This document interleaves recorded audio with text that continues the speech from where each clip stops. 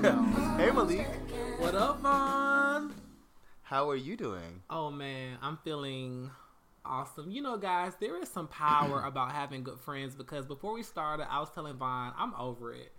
And literally, we talked for about 15 minutes, just caught up, just exchanged some energy, and now I'm the upbeat bitch that I know I always could be. Need to be. Yes. That's right. Well, I'm happy that I was able to, brighten. That's really what I strive to do for the most part. People probably think, people think I'm a little messy because of Twitter or whatever, but I really do like to brighten people's day. I like to make them feel good. I also like to read people if they deserve it, but that's not what we're here for.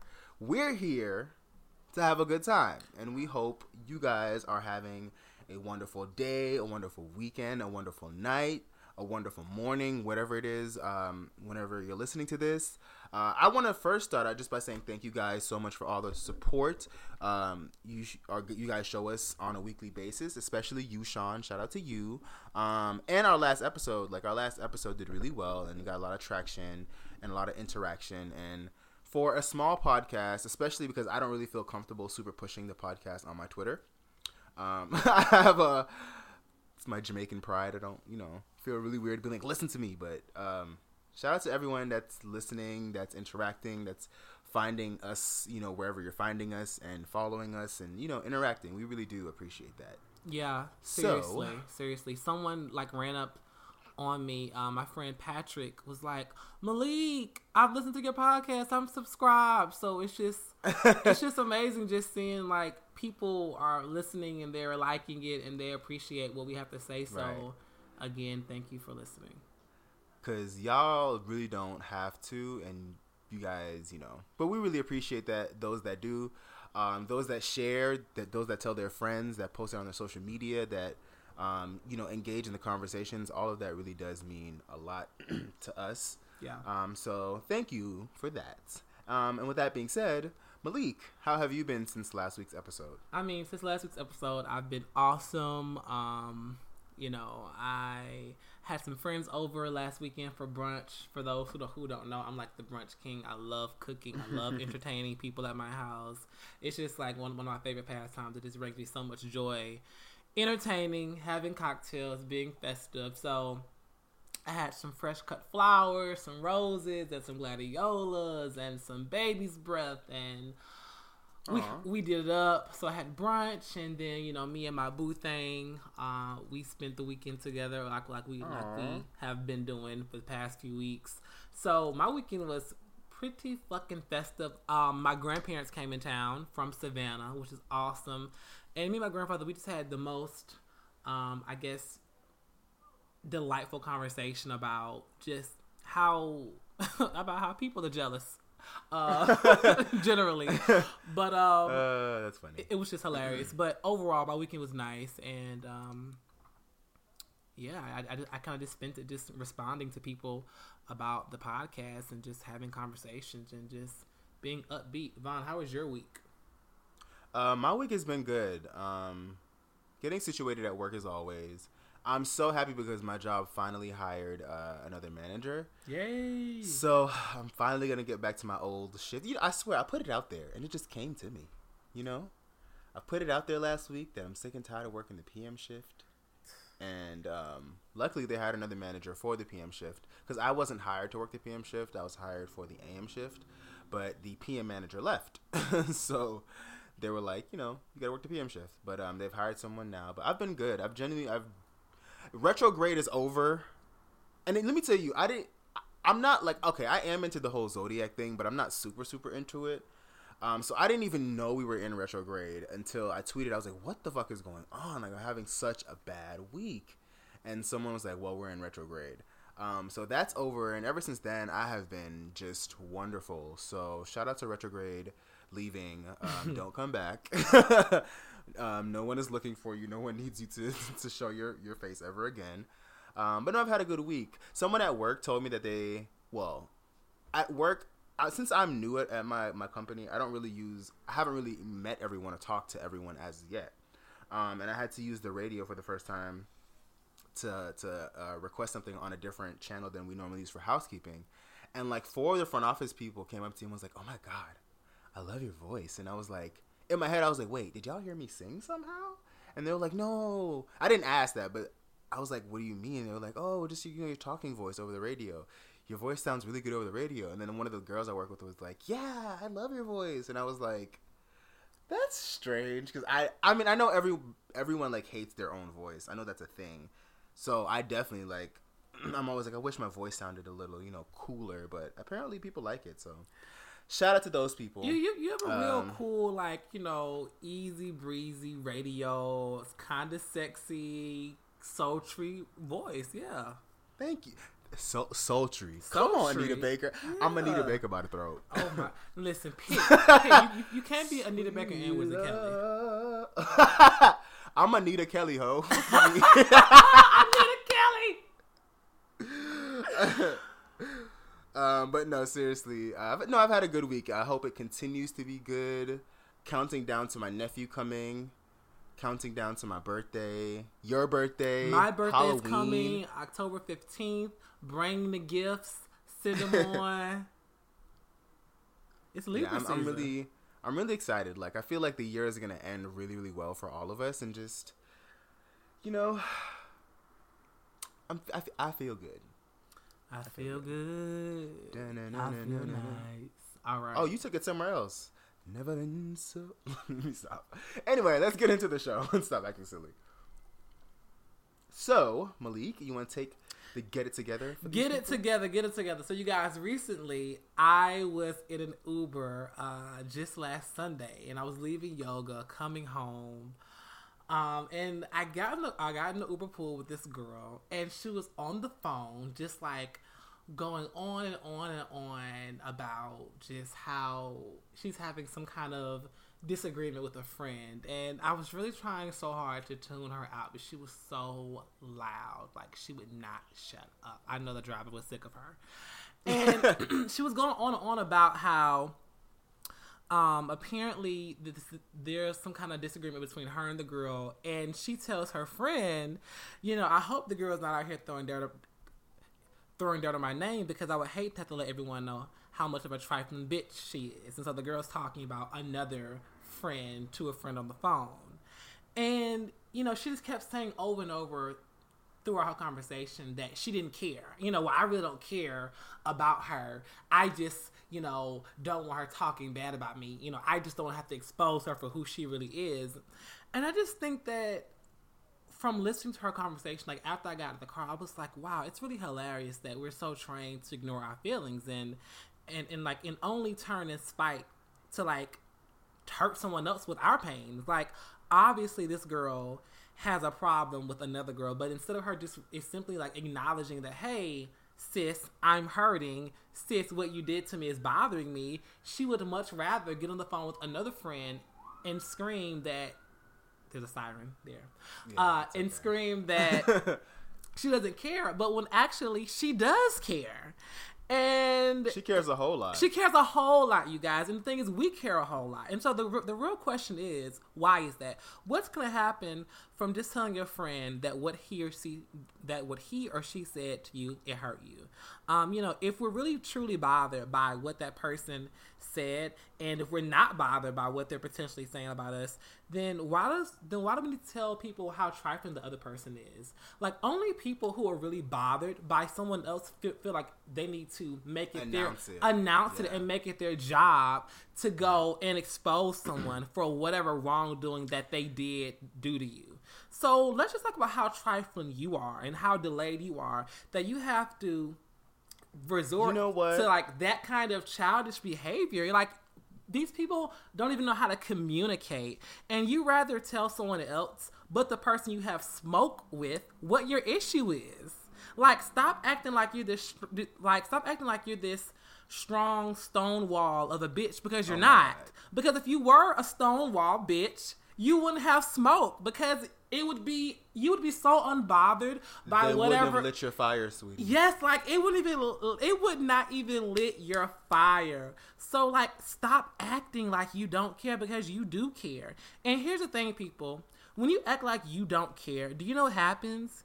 you change. You forget who you are. You lose your voice. You can't because speak. it's performative. Because it's performative. And you spend so much time masking your pain with mess, confusion, and illusion that you don't even know what the fuck is happening anymore because you've been so silent, masking your feelings the entire time. You know, in yoga, we have this thing where it says, like, we all have our own illusion.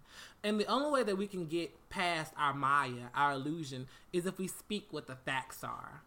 And when you're so stuck in your own illusion, like, it literally becomes like, obviously they say perception is reality, but everything that we perceive is not really happening to us. A lot of the shit is that we're making up. So it just was really interesting that it's like, wow, sis, you're spending so much time harping over this girl that you say you don't care about, but she's literally ruining your whole day. After she hung up the phone with the girl, she looks over at me and was like, so you just love yoga? I'm like, yeah. She's like, oh, you must got a six-pack. I'm like, what? I looked at her and I was like, I have the body that I have and I like it. All in all, you guys, my Get It Together this week is all in all, it's like, acknowledge your feelings, stop acting, stop pretending like shit is not bothering you, because it is bothering you, sis. It is making you upset. And Do you watch Real Housewives of New York? I don't watch Real Housewives of New York. Oh my God. This is literally everything you're saying right now is what's okay. This is for the people that watch. This is for the people that watch Real Housewives of New York.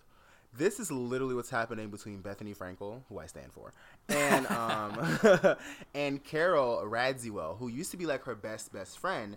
And like, Bethany was at this point in her life where she was at like a super, super low. She was going through her divorce.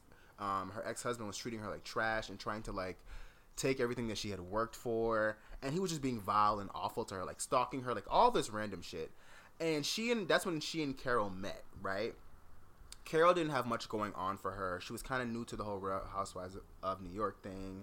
She was a writer. Her husband had passed away from years ago.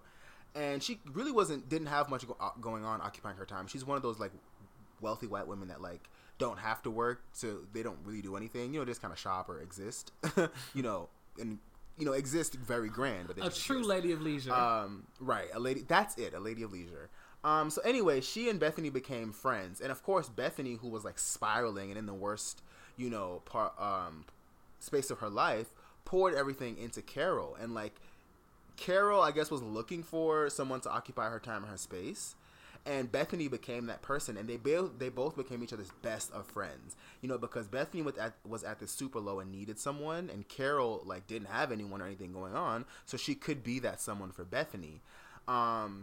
And then Bethany, time goes on, the divorce gets cleared up, and Bethany gets to kind of like back to being herself, right?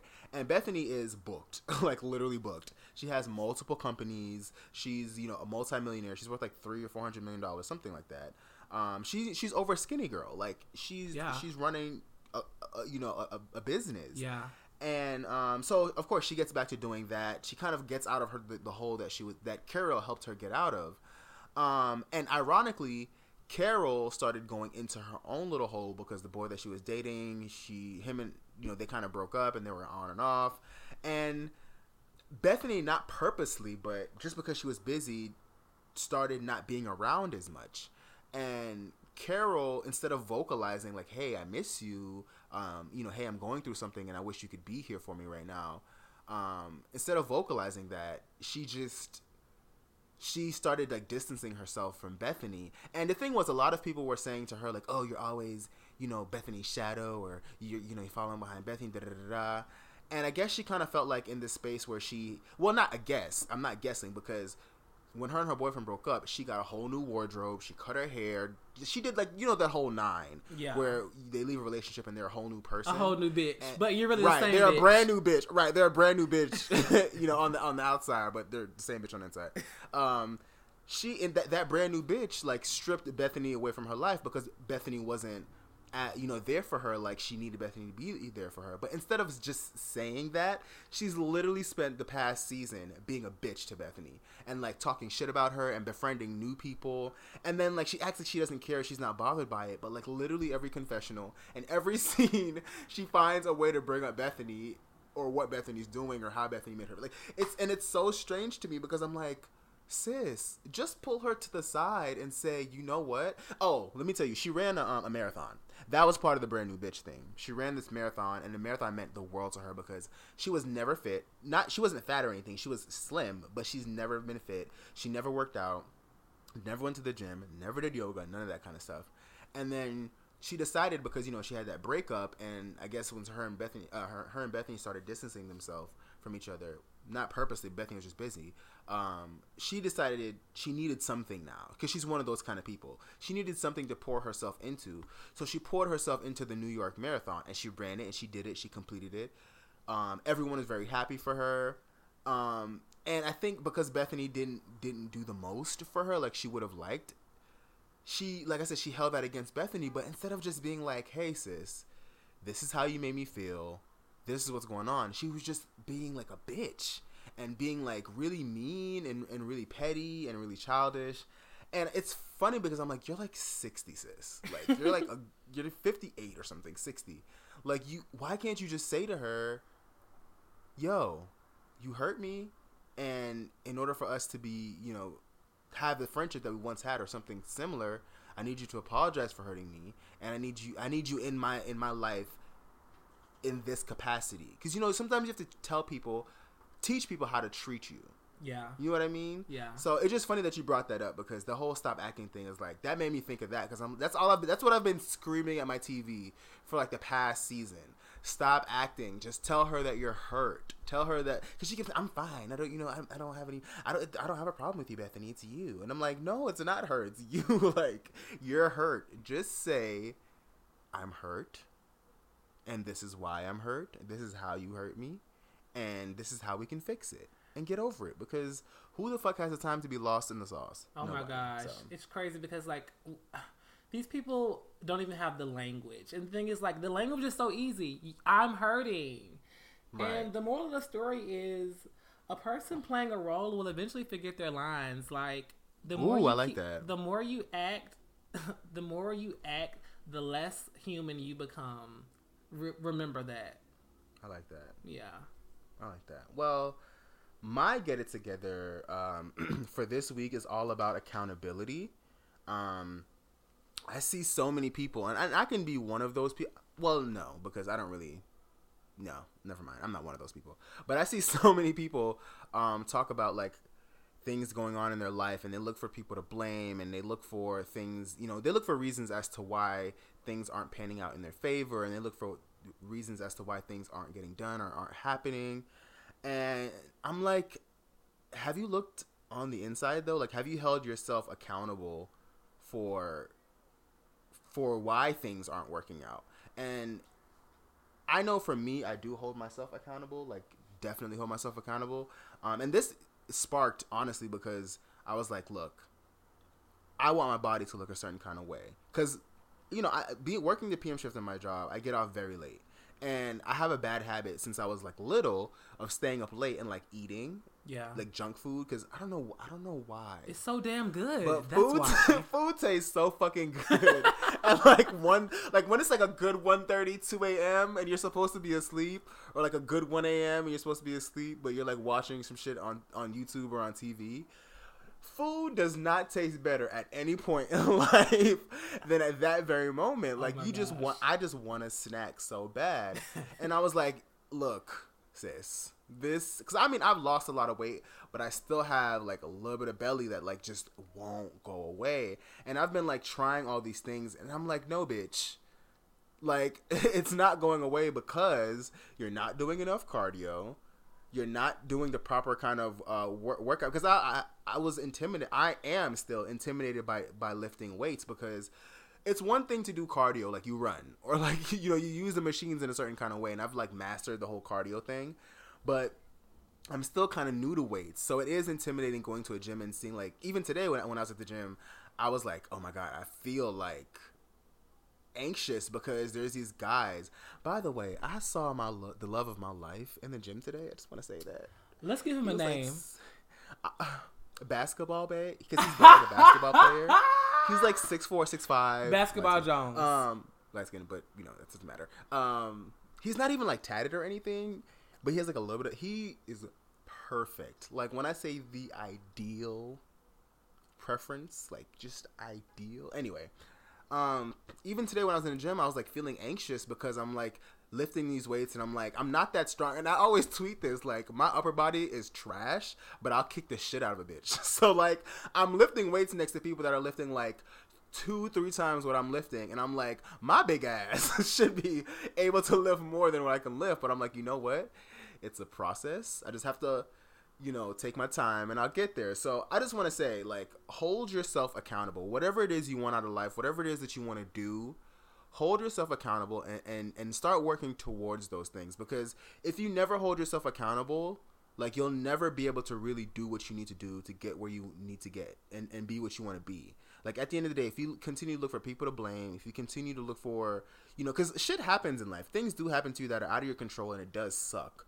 But you have to say to yourself in those moments, okay, how am I going to deal with this? Like, am I going to fold and let, the powers that be that are, the situation win? Or am I just going to breathe deep and, like, figure out how to get over this, how to get through this, and like, what to learn from it? Like, I've gotten to the point now whenever shit happens to me, I'm just like, okay, God, like, what are you trying to teach me? Yeah. What are you trying to tell me? What do I need to learn from this? Like, however I'm feeling now. Like, and even, like, the other night, I got home from work, and I was feeling snackish. And I said, you know what? Not me, bitch. Am I going to snack? Yes. But you know what I snacked on? Carrots. I don't even like carrots like that, but I bought these baby carrots. When I bought this really good, it's like a Chipotle dip. It's non-dairy. It's, like, healthy. So I just took some of that with some carrots, and I was like, yeah, bitch, I'm still snacking, but, like, it's not chips. It's not, like, fattening food. I don't really buy fattening food anyway, but it's not, like, you know what I mean?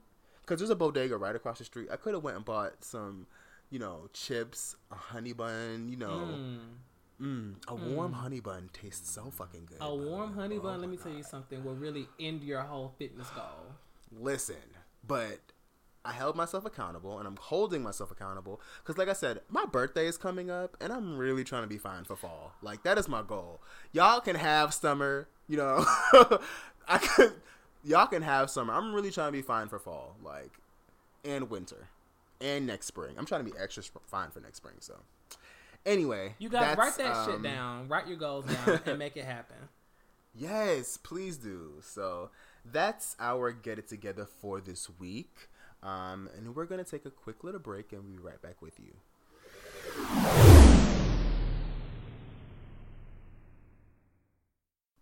Hey y'all, hope you're enjoying the episode thus far. If you don't already, please follow myself and Malik on our personal social medias. You can follow me on Instagram at Vonogram or on Twitter at _Von. And you can follow Malik on Instagram at YoMalik and on Twitter at YoMalik. Now let's get into the next topic. All right, so for this week's Growing Up Gay, if you are a first-time listener, the Growing Up Gay segment is the main portion of the show. Obviously, that's what the show is titled after. That is when we discuss, and it's usually the longest portion of the show because it's, like I said, it's the main event. It's the main event. So for this week, I wanted to discuss a familial expectation. And I want to discuss this because I feel like being the quote-unquote gay brother or the gay cousin or the gay uncle or the gay, whatever you may be, is a role that all of us obviously live. And for some of us, it's very different. I know for me, in my family, there's only 2 of us that are out. Now, I have another cousin that I am like 90% sure is gay. Okay, maybe I'm like 80% sure he's gay. But like, I'm like, okay, I get it. I get why you don't want to come out, right? But I also want to discuss this because I feel like in our families, there's often so many secrets and there's often so many, so much covering up of gay uncles or lesbian aunts or whatever the case may be is.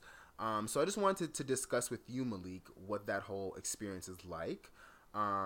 So the first thing that I wanted to touch on was, are you the only gay cousin, or do you have like other out family members, or is there anyone in the your family that you think is gay but maybe hasn't said it? Now, obviously, I don't need you to name anybody's name because I don't need you fighting at Thanksgiving. But is there anybody in your family that you're like, are you the only one, or is there anybody in your family that you're like, look, I know? Shit, I know. I'm the only gay person in my family. on both sides that I know about. It's so weird. Well, on my mom's side of the family, I'm the oldest child, like oldest of like all of the older children, I guess. And then on my dad's side, I'm not the oldest, but all of them are heterosexual as far as I know. So it's always been really weird being the only one, essentially. Right. That is pretty strange. I know from my family, like I said, I later, later in life I found out, like I said, that I have gay uncles. One has passed away, unfortunately, but I always grew up thinking, well, actually I didn't grow up thinking that I was the only one, because my cousin who I actually live with, I've always known that nigga was gay. Always known he was gay. So it's kind of been interesting, and ever since I came out, and that's also why I wanted to discuss this, because I went to a family reunion a few weeks ago in Orlando, and it was kind of weird because it was the first time seeing all my family since I came out. And at one point, me and my cousin, my favorite cousin, she's like my sister, we were in the room that she was staying in talking, because we're literally joined at the hip whenever we're together. That is my bitch. I love her. We get along amazingly. We've been best friends since we're months apart, so we've been best friends since we were little. So we were talking shit or whatever, having a good ass time, and we started talking about kids, because my brother's expecting a child. With his wife. So we were discussing kids, whatever, and I want to have children. I've always said I would love to have 2 daughters and a son. And my aunt walked in the room, her mother, who I love her. She walked in the room and we were discussing it, and she was like, "Yo, want to pick me?" And she looked at me and she was like, "Well, how you gonna make that happen?" And I started dying, because that's been her first acknowledgement of me being gay. She's talked about it before, with my cousin, do you think he's gay? But that was her first time ever, and I was like, don't worry about that. Me and my little, I call my future children science experiments. I was like, me and my little science experiments we gonna flourish. So with that being said, did your family ever question your mannerisms while you were growing up? Because I feel like that's one of the things, especially being a black boy, we're born into hyper masculinity and hyper sexuality. Is that the right term? Yeah, hyper masculinity, being hypersexual, I guess. Hypersexual is what I meant to say. Yes. And absolutely. I remember my dad is from Birmingham, Alabama, and so he grew up, not having a father, and so when I would go to Birmingham for the summers or for just breaks, I remember they'd be like, why do you talk like that? Or put some bass in your voice. Literally. It's bitch, I am everything. 6. It's no bass. I'm a baby. I'm a little boy. Everything that I did was questioned. The way I walked, the way I blinked my eyes, the way I looked, the way I answered questions. If I was a little bit too inquisitive about something, everything that I did was questioned in relation to being feminine or, just being too girly. And it was this is just who I am. And it was I live with my dad every single day. It's not like I don't have a dad. And it was just everything that I did was questioned about it being just too feminine. It was just it was an automatic rejection of femininity. It was crazy. By the way, can I just say the whole narrative of people being gay because they don't have a father is so trash. Because I have a whole ass father. I have a father, I have a daddy. He has always been in my life. He actually raised me for 4 years without my mother, because my mother was living in America.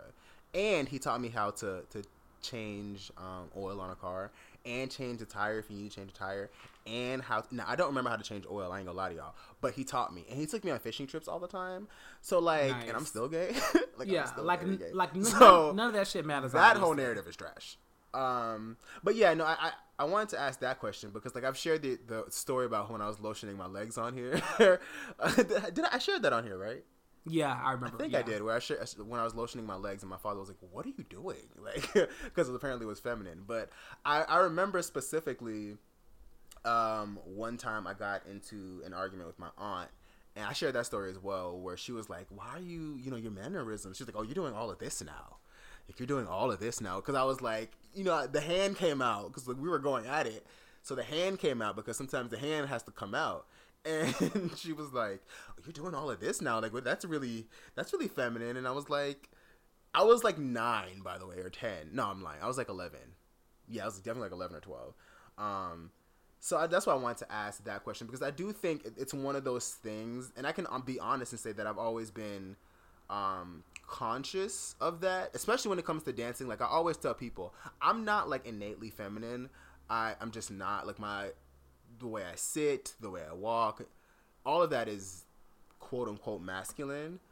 But when I dance, the way you present, the way I present is very masculine. Not very masculine, but the way I present is masculine.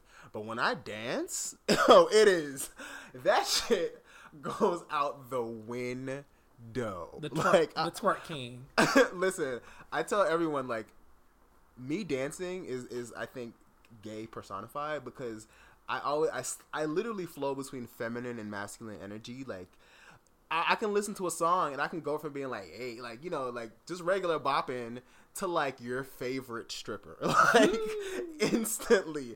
Especially if it's like reggae music, and it's funny because I used to go to Toronto all the time in the summer, and anyone that knows Toronto in the summer knows the biggest thing is Caribana, right?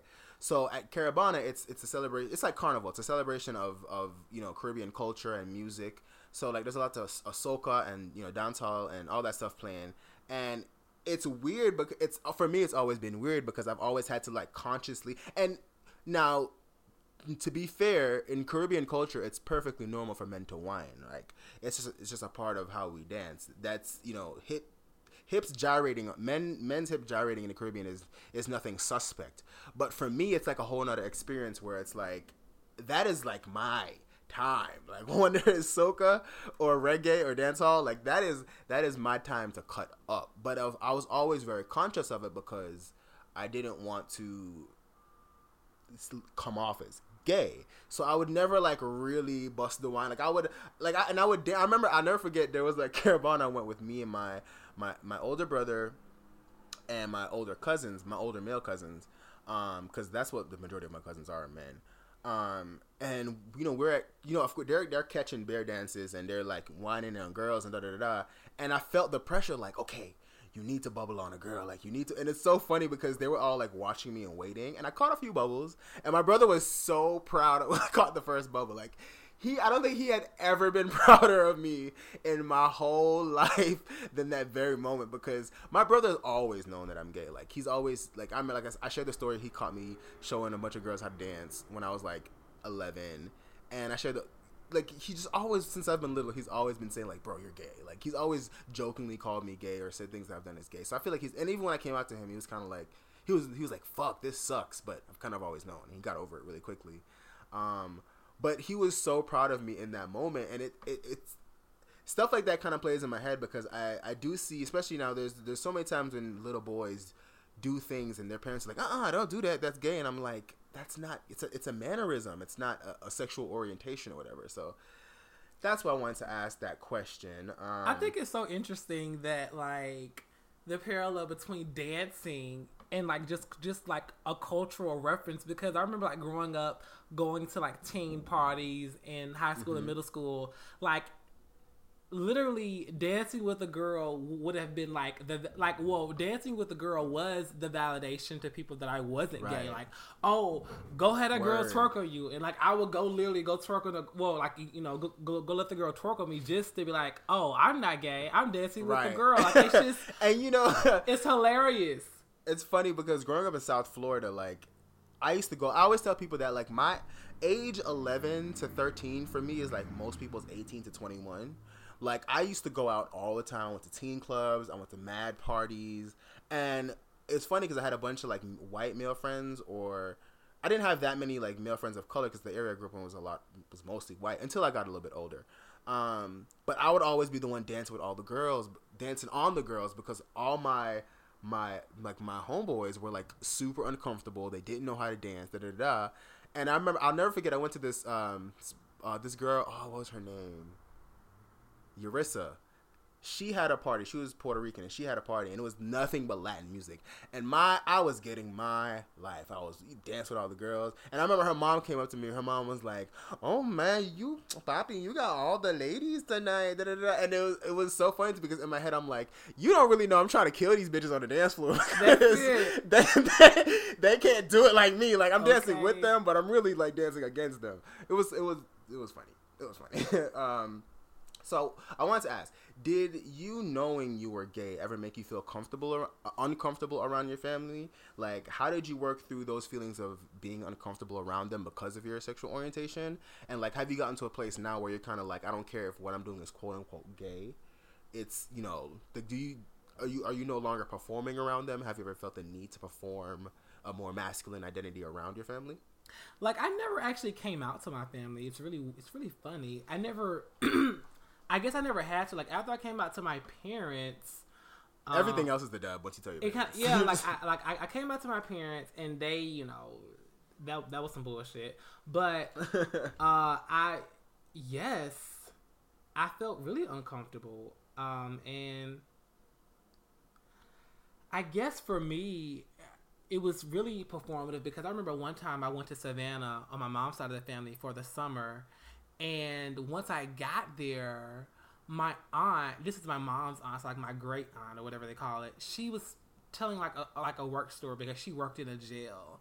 And she was telling me a story about one of the inmates who was, I don't know if the inmate was like trans or if the inmate just was gay, but it was telling me the inmate had contracted HIV or something, and it was almost like a scare tactic to only not be gay, like, oh, you're gonna get AIDS, you know, if you're gay or something like that. And I remember in that very moment, feeling like, oh my gosh, I need to like mask who I am, or I need to, you know, I need to definitely present more straight acting because I don't want, you know, when I come here to get like worried about, am I gonna be sick or am I gonna end up in jail, you know, wearing Crayola as makeup? Like, it was just this. Wait. What? Crayola as makeup? Like, she was telling a story about this drag queen in the jail. Oh, I thought like, you were wearing Crayola as makeup. No. I was about to say that you were Carrie. No, she was telling a story about this guy who was in the jail and who was like using like makeshift jailhouse products to become beautiful or whatever. And she also was telling me that this person had contracted some kind of sickness from being gay. And so, you know, before I even could come out, I was still really young. Like, I felt really uncomfortable just in my own skin because of that story. Like, so I guess how I've worked through of just being comfortable everywhere I am is like, after I came out to my parents, it just was more like, this is what it is. Like, they know, fuck what y'all saying. This is who I am. I'm gonna walk in it. I'm gonna own it. I don't care. Right.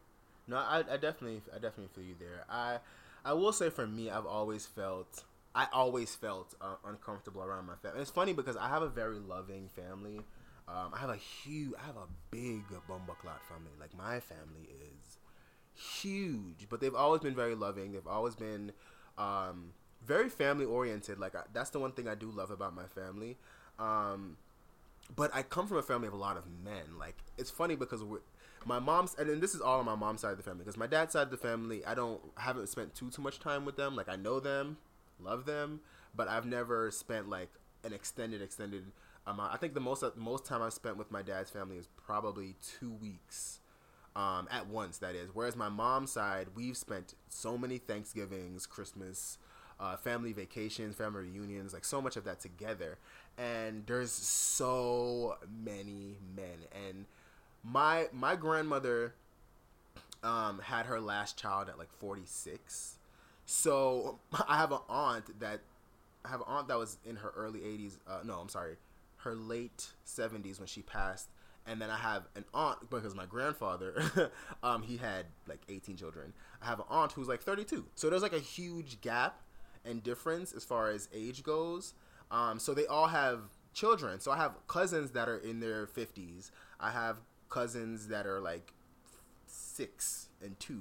You know what I mean? Yeah. And me and my cousin that I'm close with, the girl, hey Kadena, we're the only one that's the same age. Everyone is either like 4 or 5 years older, or they're like children. So for me, I had nothing but older male cousins, and knowing that I was gay, especially, and being, like I said, especially being Caribbean, and knowing that it's something that's taboo and not accepted, I always felt very uncomfortable and very scared, to be very honest, around them. Not that they were going to do anything to me, because I generally don't think that. It was just, I didn't know if it was okay me being myself around them. You know what I mean? Yeah. And it took a while, and honestly, I'll be very honest, I'm still not 100% there. I definitely don't, like I said, I don't change my mannerisms. I don't lie about anything. I don't pretend like I have a girlfriend. I don't change the music I listen to. I'm the same. I'm 100 all the time. I'm the same person all the time. But it's weird because we don't ever discuss my sexual orientation. And it's funny because the way I found out that I had I found out one of my uncles was gay 3 years ago. I think like 3 years ago. He's technically my cousin, but I'm Jamaican, so anybody that's older than like 10, 15 years is automatically an uncle or auntie.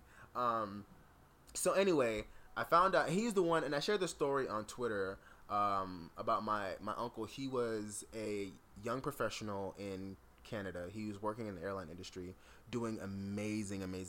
He was a very good-looking gentleman. Like, he's like 6'1". He's like 6'1". He was in great shape. You know, he's a caramel complex. He was just like that dude. And it's funny because I remember going to Canada when I was really, really young, when I was like maybe like 7 or 8. And I remember like seeing pictures of him and being like, wow, he's so cool, because he had a brand new BMW. He had a bomb ass condo in like downtown Toronto. He had a great ass job. He was making, bomb money. He was on track to really like shine. And when I say shine, I mean like be a major exec and run shit. And unfortunately, there was another gentleman at his job that was very jealous. He saw how my uncle was progressing. He saw how my uncle was thriving in their company and how he was getting promoted. And like I said, he was good looking. He was making, a lot of money. And the guy was just jealous.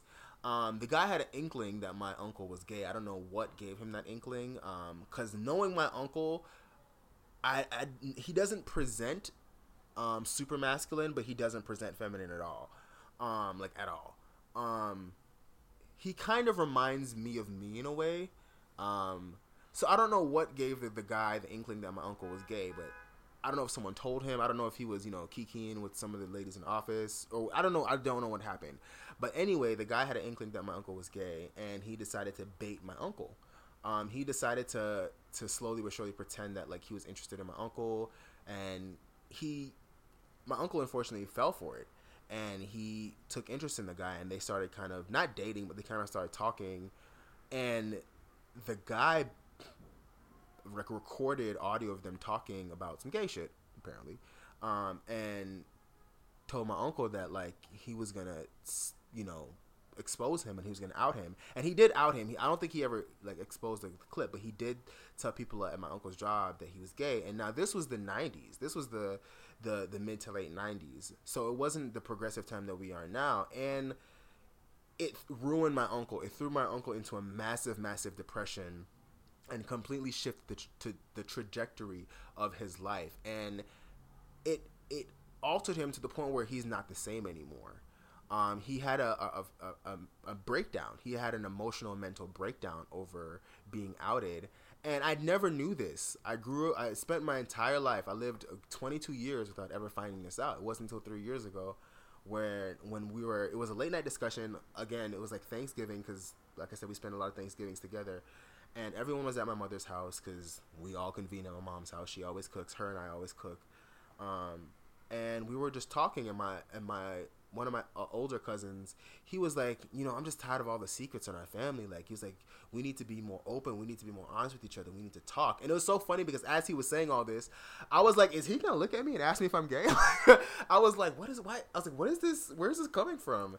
And he started, and he had his own frustrations just with the secrets our family has kept.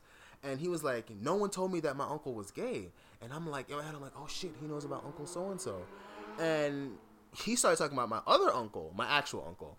And I was like, oh my God, I didn't know he was gay. And he was like, yeah. He's like, see what I'm talking about? Like, no one talks about this shit. And he's like, why is that a secret? Why are we, and I'll give him total kudos because he was being progressive. He was like, why is that something that we're hiding? Like, that was a part of who he was as a person. And it's funny finding that out, not to be like stereotypical, but like that uncle, he passed away before I was born.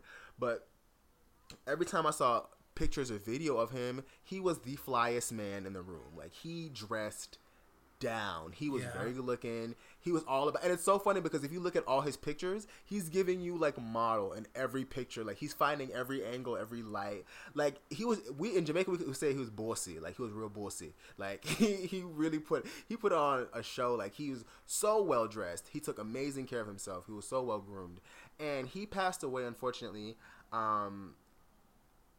I don't 1000% remember how he passed away. I think he had like epilepsy or something like that. I remember them saying he choked on his tongue or some shit. But like that's why he brought it up, and it was funny because in that moment I kind of felt like this is my time to come out. But I never said anything at that point because I wasn't ready. I just wasn't. That's so interesting because, like, I remember I talked about it. My coming out experience was like really similar with someone outing me in high school, and I really realized that the way you like overcome that shit is really like getting the nerve and talking about it. Because when you talk about it, it leaves people with nothing to talk about. Like, if you really take control over your own story and tell it yourself, then bitches will have nothing to tell. And it really sucks that you almost have to like beat people to the punch these days. But it's like people are so hungry and thirsty to break news, and they don't even care like whose news it is. They want to be the first to post. They really want to be the first to break the news. And it's like, I've been able to overcome feeling uncomfortable within my family by just saying, hey, this is what I'm doing. This is who I'm dating, you know, if I felt comfortable with sharing. Like, this is what I'm doing at work. This is my life, and this is how I'm presenting myself. And once you like put yourself out there to share, it gives people less shit to talk about. Like, it's always really interesting.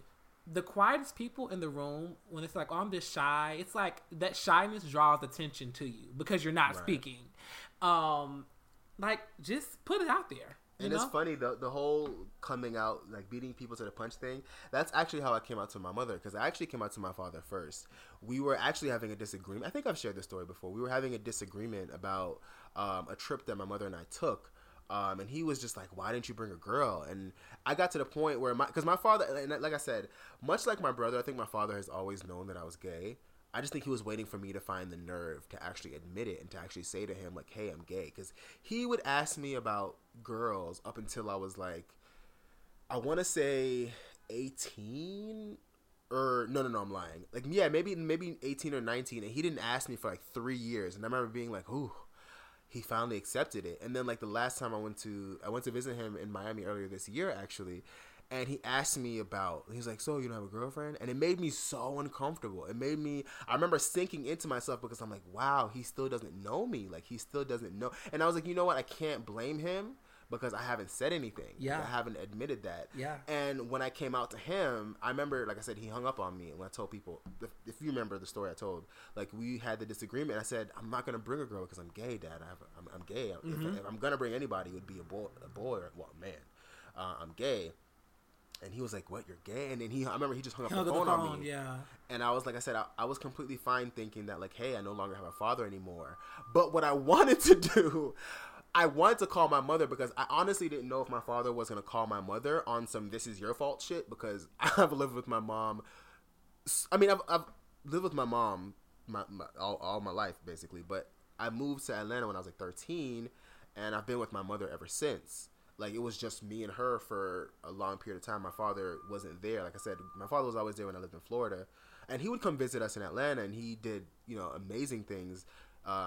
He drove all the way to Atlanta and spent a week there to help me do a science project where I got to build this school, and it, like, lit up and everything because he's an electrician.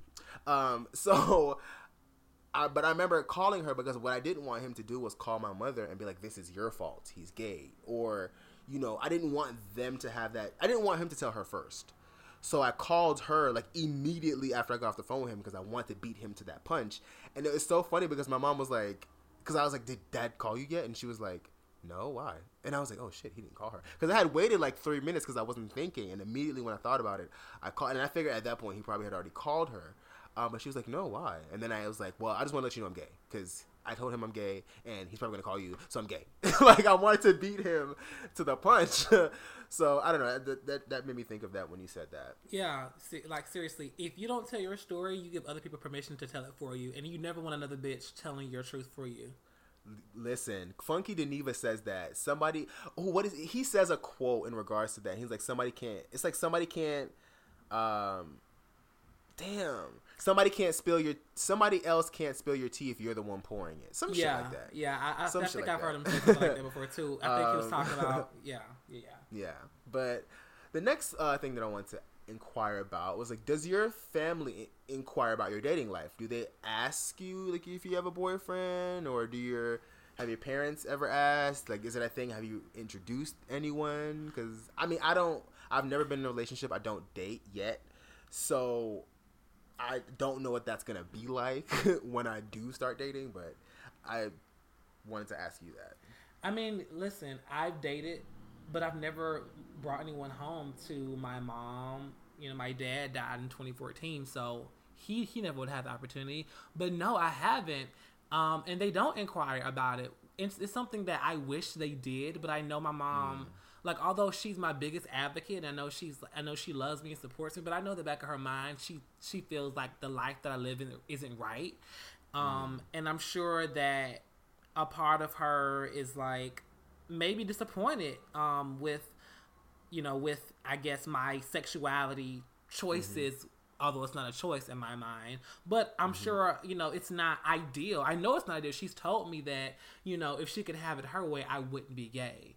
So it's like, no, they don't ask me who I'm dating. And my last relationship, he was going to meet my family, but he pulled a stunt at the last minute. And, what do you think that experience would have been like?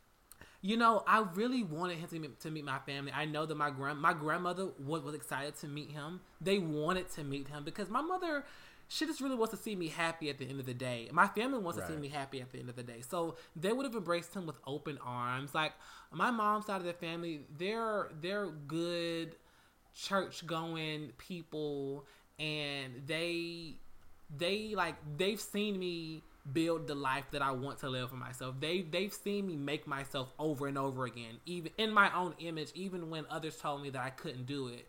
So I just really think that there's like more of like a respect factor. Like they just wanted to like respect it because I was working so hard at it to make it happen and to make it work, because it was like my will. It's something that I wanted to do for myself. So I know that they would have received him really well, and they don't inquire about it. I wish they did. Like my first real boyfriend, he was much older than me. He was like 30 something. We need to discuss that one day. Yeah. We'll get there. So I let him meet my Aunt Karen, who I love so dearly. She's just amazing. I let him meet my Aunt Karen, and we went and we had drinks, and we went and we had dinner or whatever. And she liked the guy, but that's the only person I've ever let meet, like family member, meet a guy I was dating. And she was like the test. And after she met him, the nigga ended up cheating on me with a. That's how they fucking. The nigga ended up cheating on me with a jailbird ass nigga. Nothing wrong with going to jail. But hold on, there is. I mean, but like literally, the gag on that was I was at the house where we were like, kind of like sharing a space, and the ex-boyfriend comes back. I guess he gets out of jail, comes to the house, calls like the gate or whatever, trying to get back in. And my boyfriend at the time, he like walks out to like go greet the guy and tell him that, hey, I got a new nigga now. You can't come back in here. You know what I'm saying? Like, love don't live here anymore. Like, love don't live here no more. You're out of here. We have a whole new situation going on. So that was the only time I ever got really close to know, my That's family needs okay. So I'm asking because I know for my family, it's I don't know. Okay, so my brother has only asked me once. My parents haven't asked me, obviously, because I just told them a few months ago. My brother only asked me once when I first came out to him, and it was so funny because my coming out story, my brother Malik knows that one because he's a part of it. Yeah. But after I came out to my brother, like he cried and he had like a little moment, and then he was like, "All right, nigga, you want McDonald's?" Like, and then I remember we were driving home from McDonald's when we got to our house, and he like we got the car, closed the car door, and he stopped and he's like, "Wait," and he looked at me, and he was like, "You got a boyfriend?"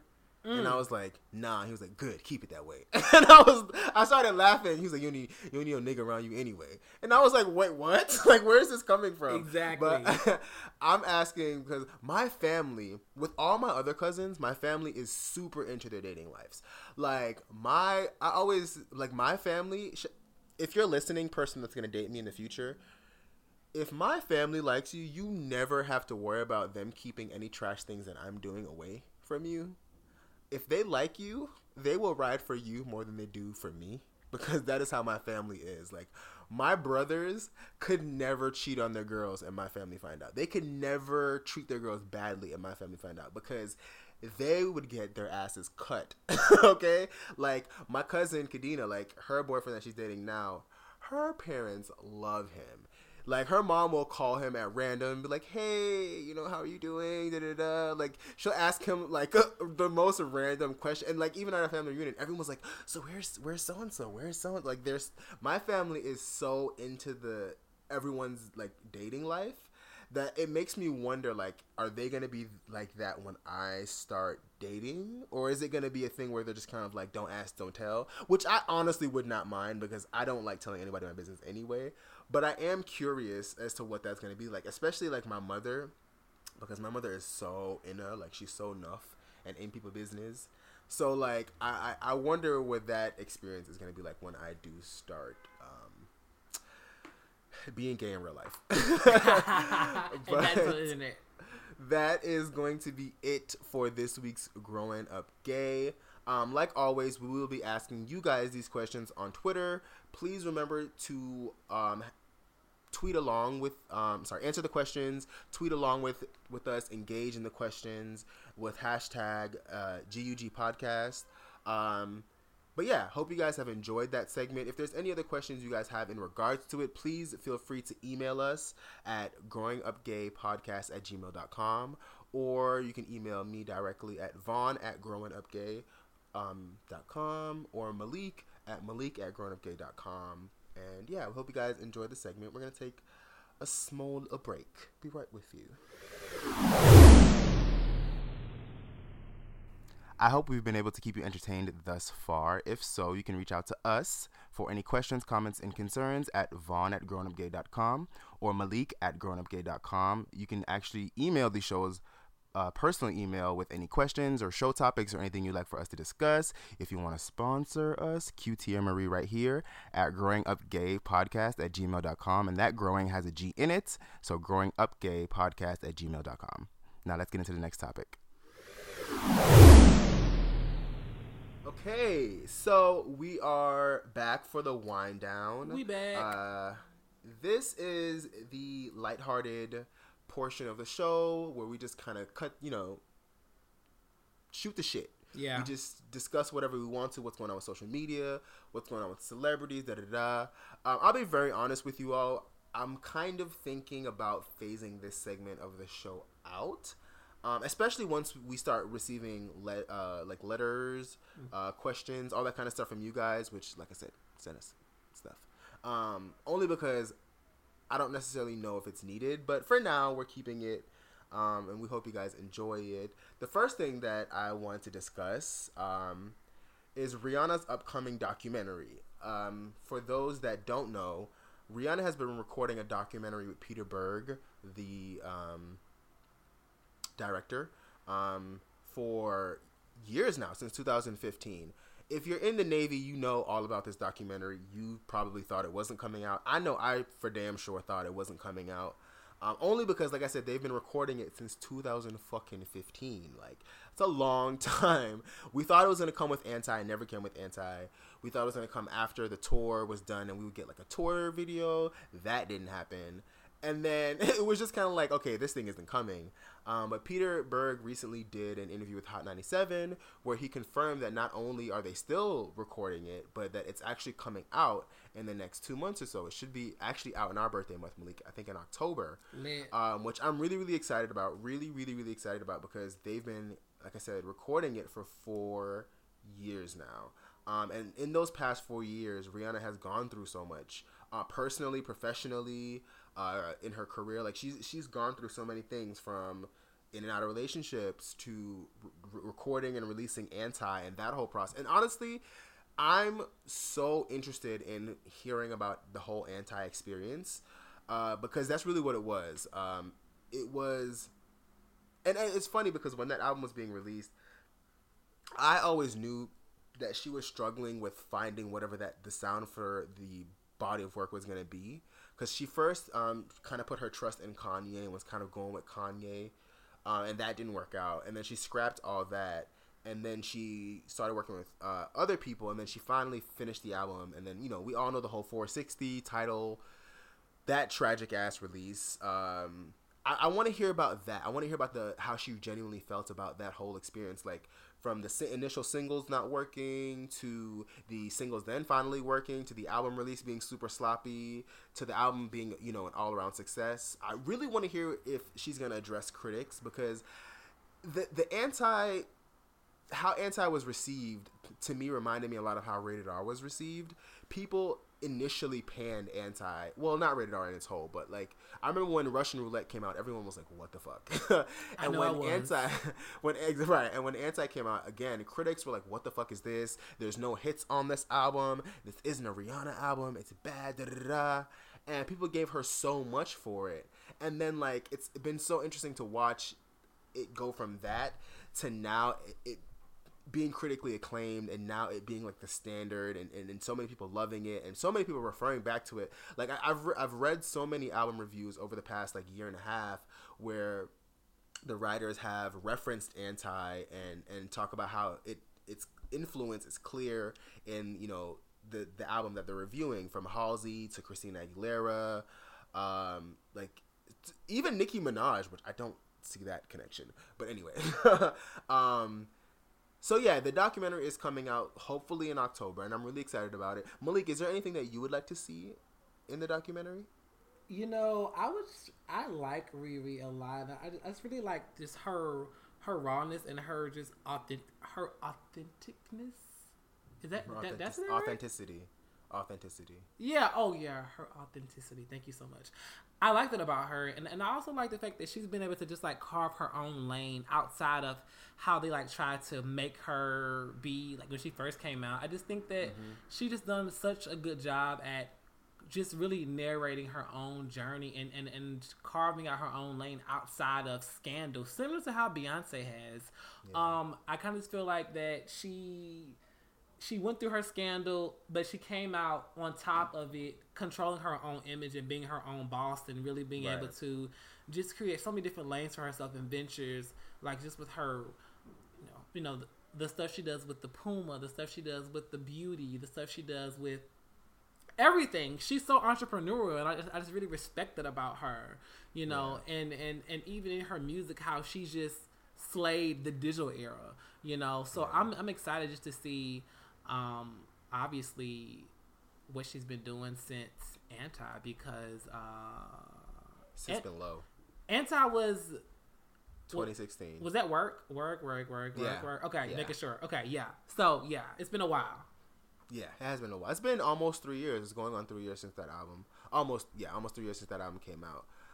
So yeah, we're checking for Fenty, and hopefully I get invited to the release party or something like that. Like, I hope so. Send me an invite or whatever. Can I get a plus one? You can be the plus one or whatever. Okay. Thank you so much, Riri. Thank you, Riri. Oh, speaking of just from greatness to mess, Nicki Minaj. I mean, I told you I didn't want to cover this again, but Malik didn't want to cover this. So Queen came out, the album, And can I just say, by the way, Nicki, Good Form is my shit. It's a lot of bops on the album now. It's a lot of bops on the album.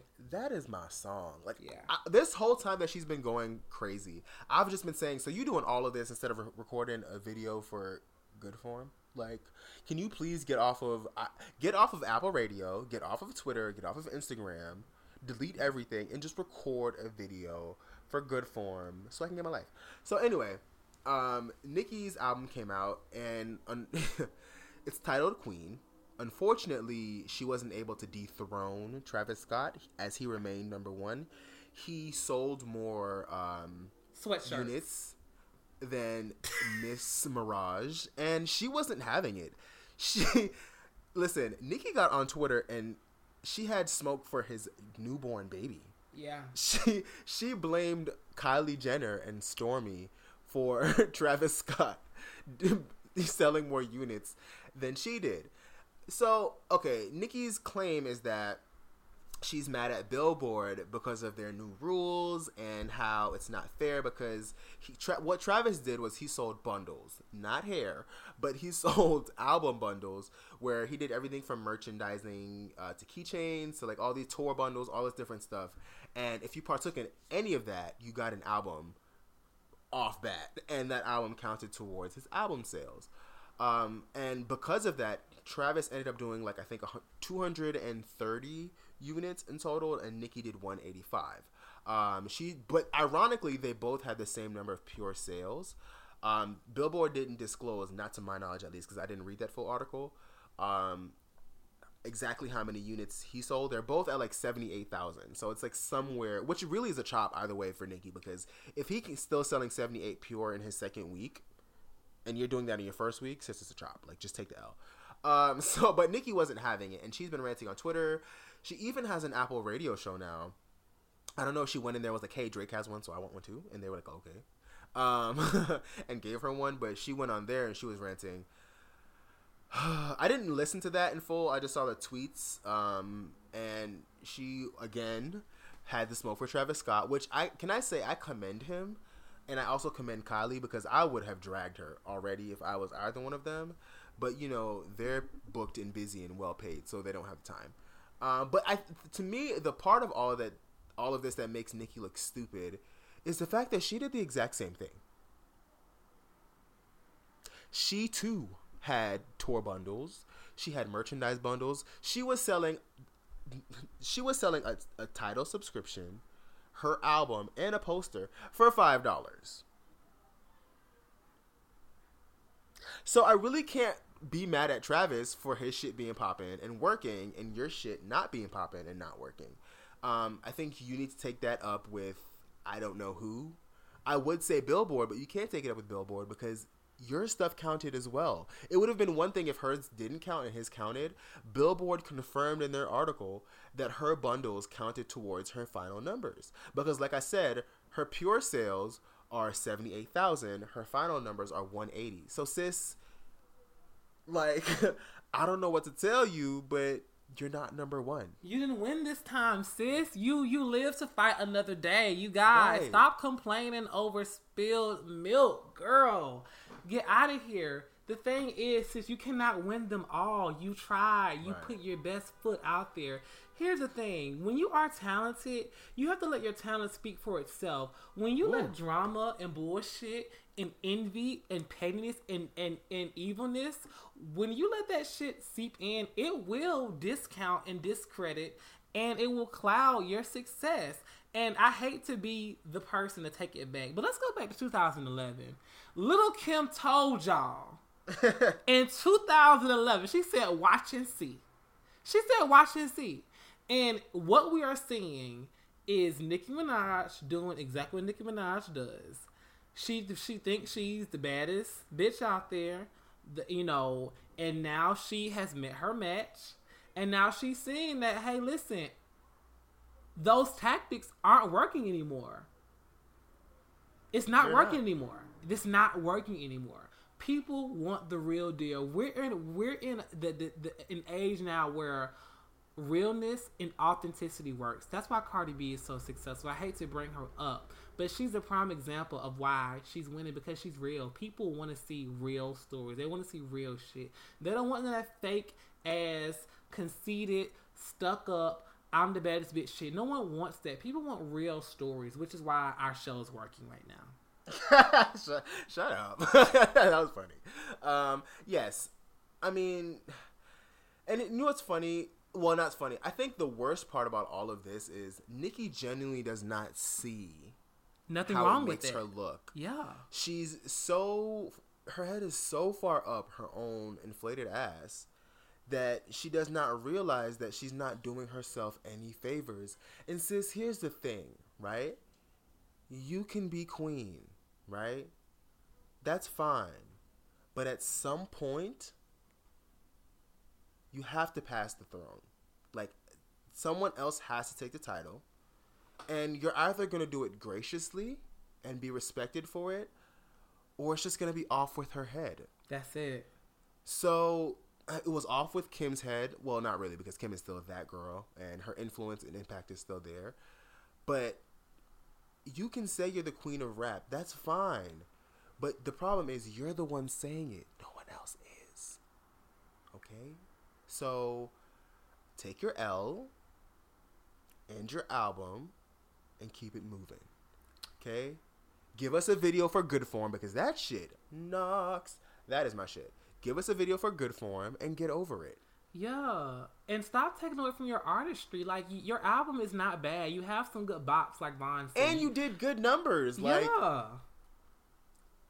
Like what? I don't get it. That's why I stand for the queen. Listen, which is Beyonce. She told you, it's not about the numbers. It's about the artistry. It's about putting your energy behind things that you're passionate about. It's about inspiring. It's about pulling people up behind you. It's not about trying to be so big and bad. Like, what are you doing? What are you doing? What are you doing? What are you doing? Stop fucking with Safari. Stop fucking with all these DJs. Stop making enemies. Like, make love, not war. You know, in the Caribbean, we have this thing where it's my spirit doesn't take our.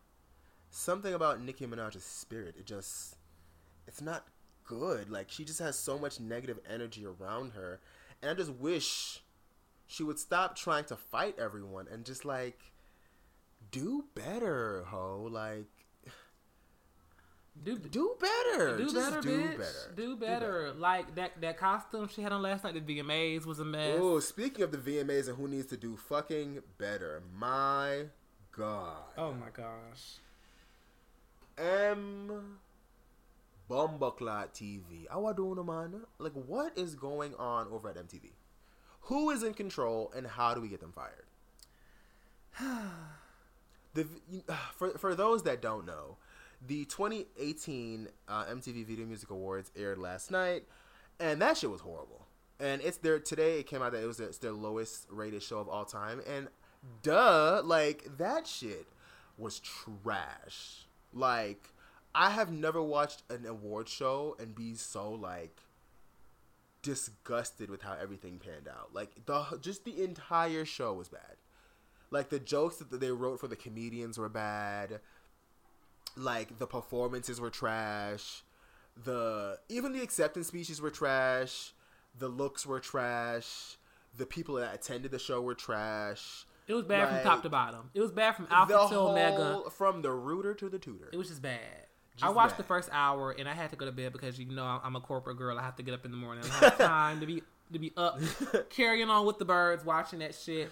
I did see a few clips this morning. Ariana Grande, I think she tributed Beyonce. Okay, I want everyone to stop saying that. The song is called "God Is a Woman." I know. But be? Here's the thing. Here is the thing. We've seen it. I know what the song is. I did appreciate she had the beautiful visuals. Yeah. The visuals were beautiful, but the movement was the movement was. Well, big.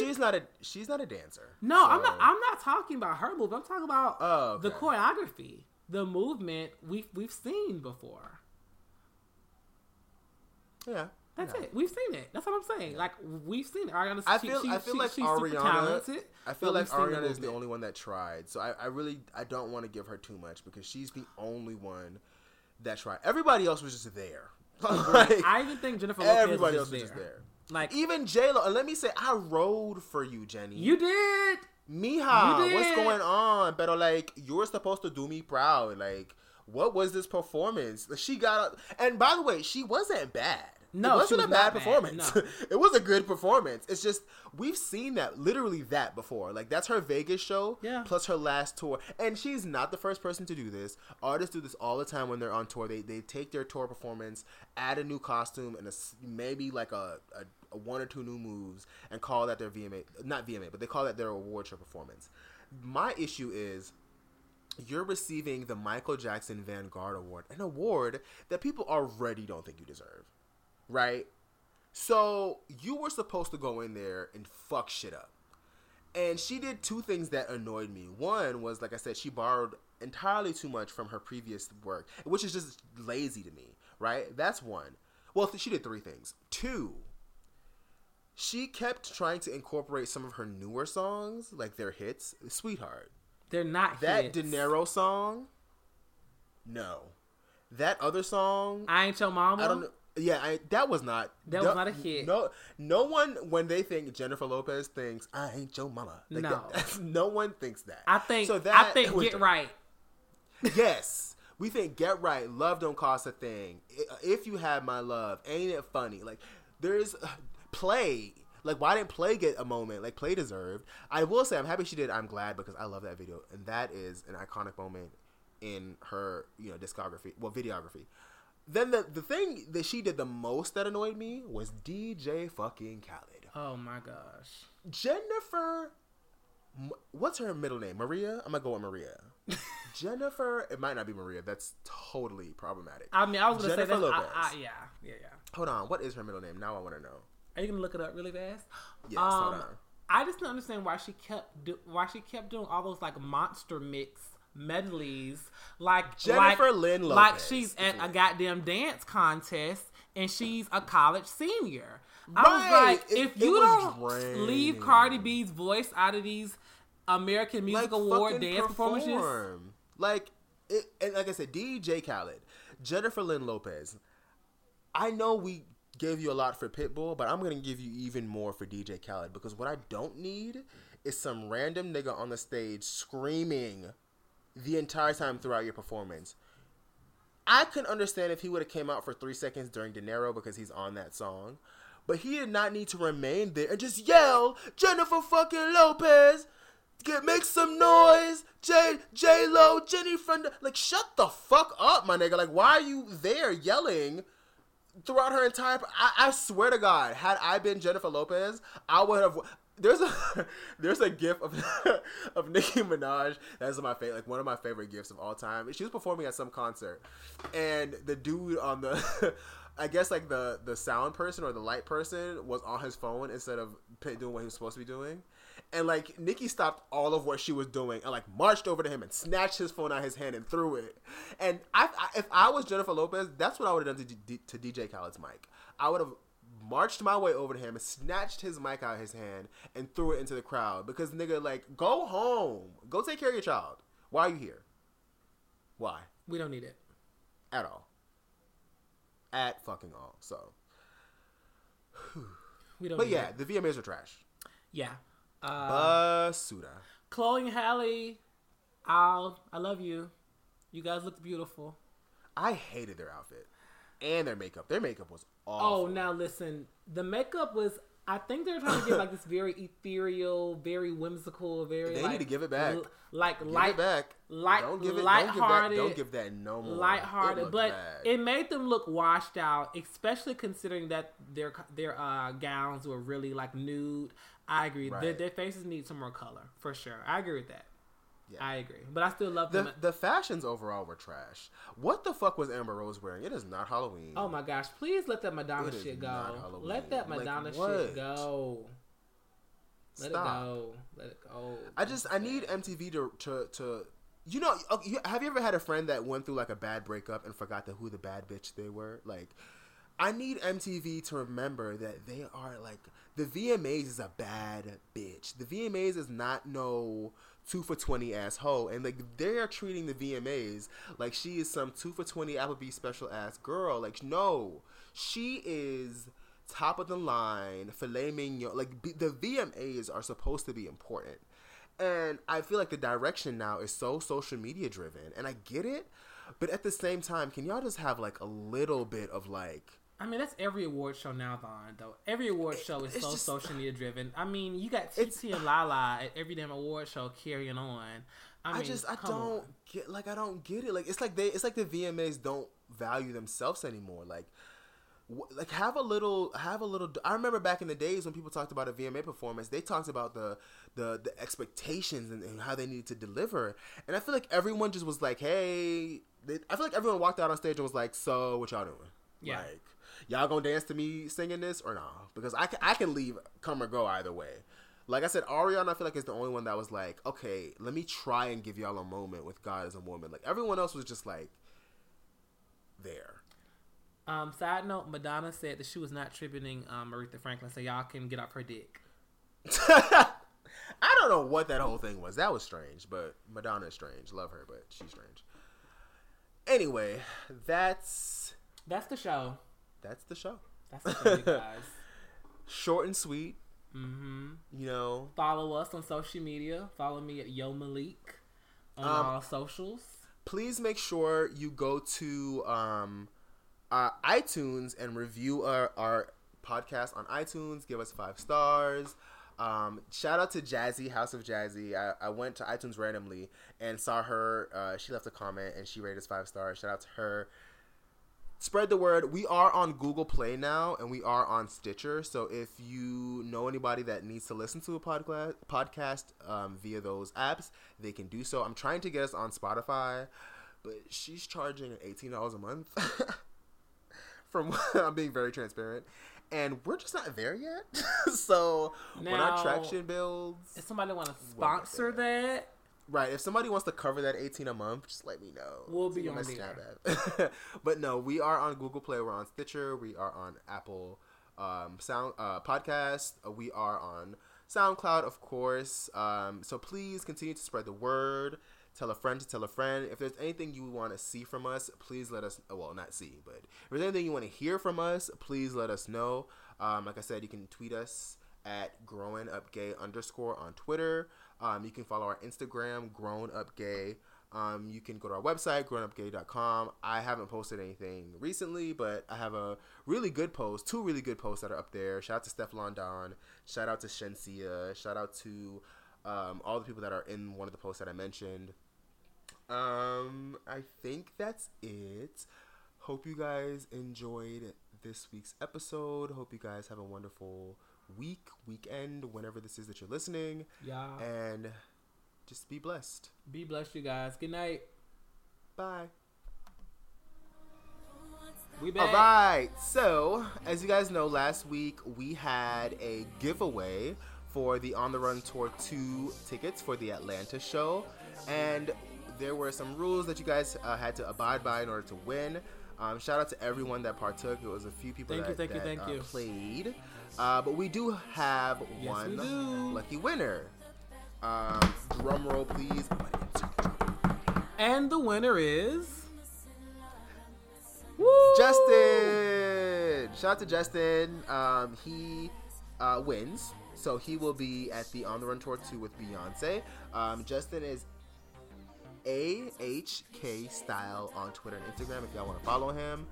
He's in the Navy, but he loves V as well. So shout out to Justin. You are our first kudos giveaway to you. winner. Kudos. So shout out to you.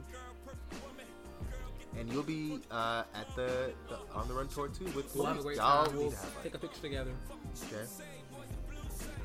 Yes, and post it on the Instagram. That's what we'll do. All right. Congrats, Justin. Bye.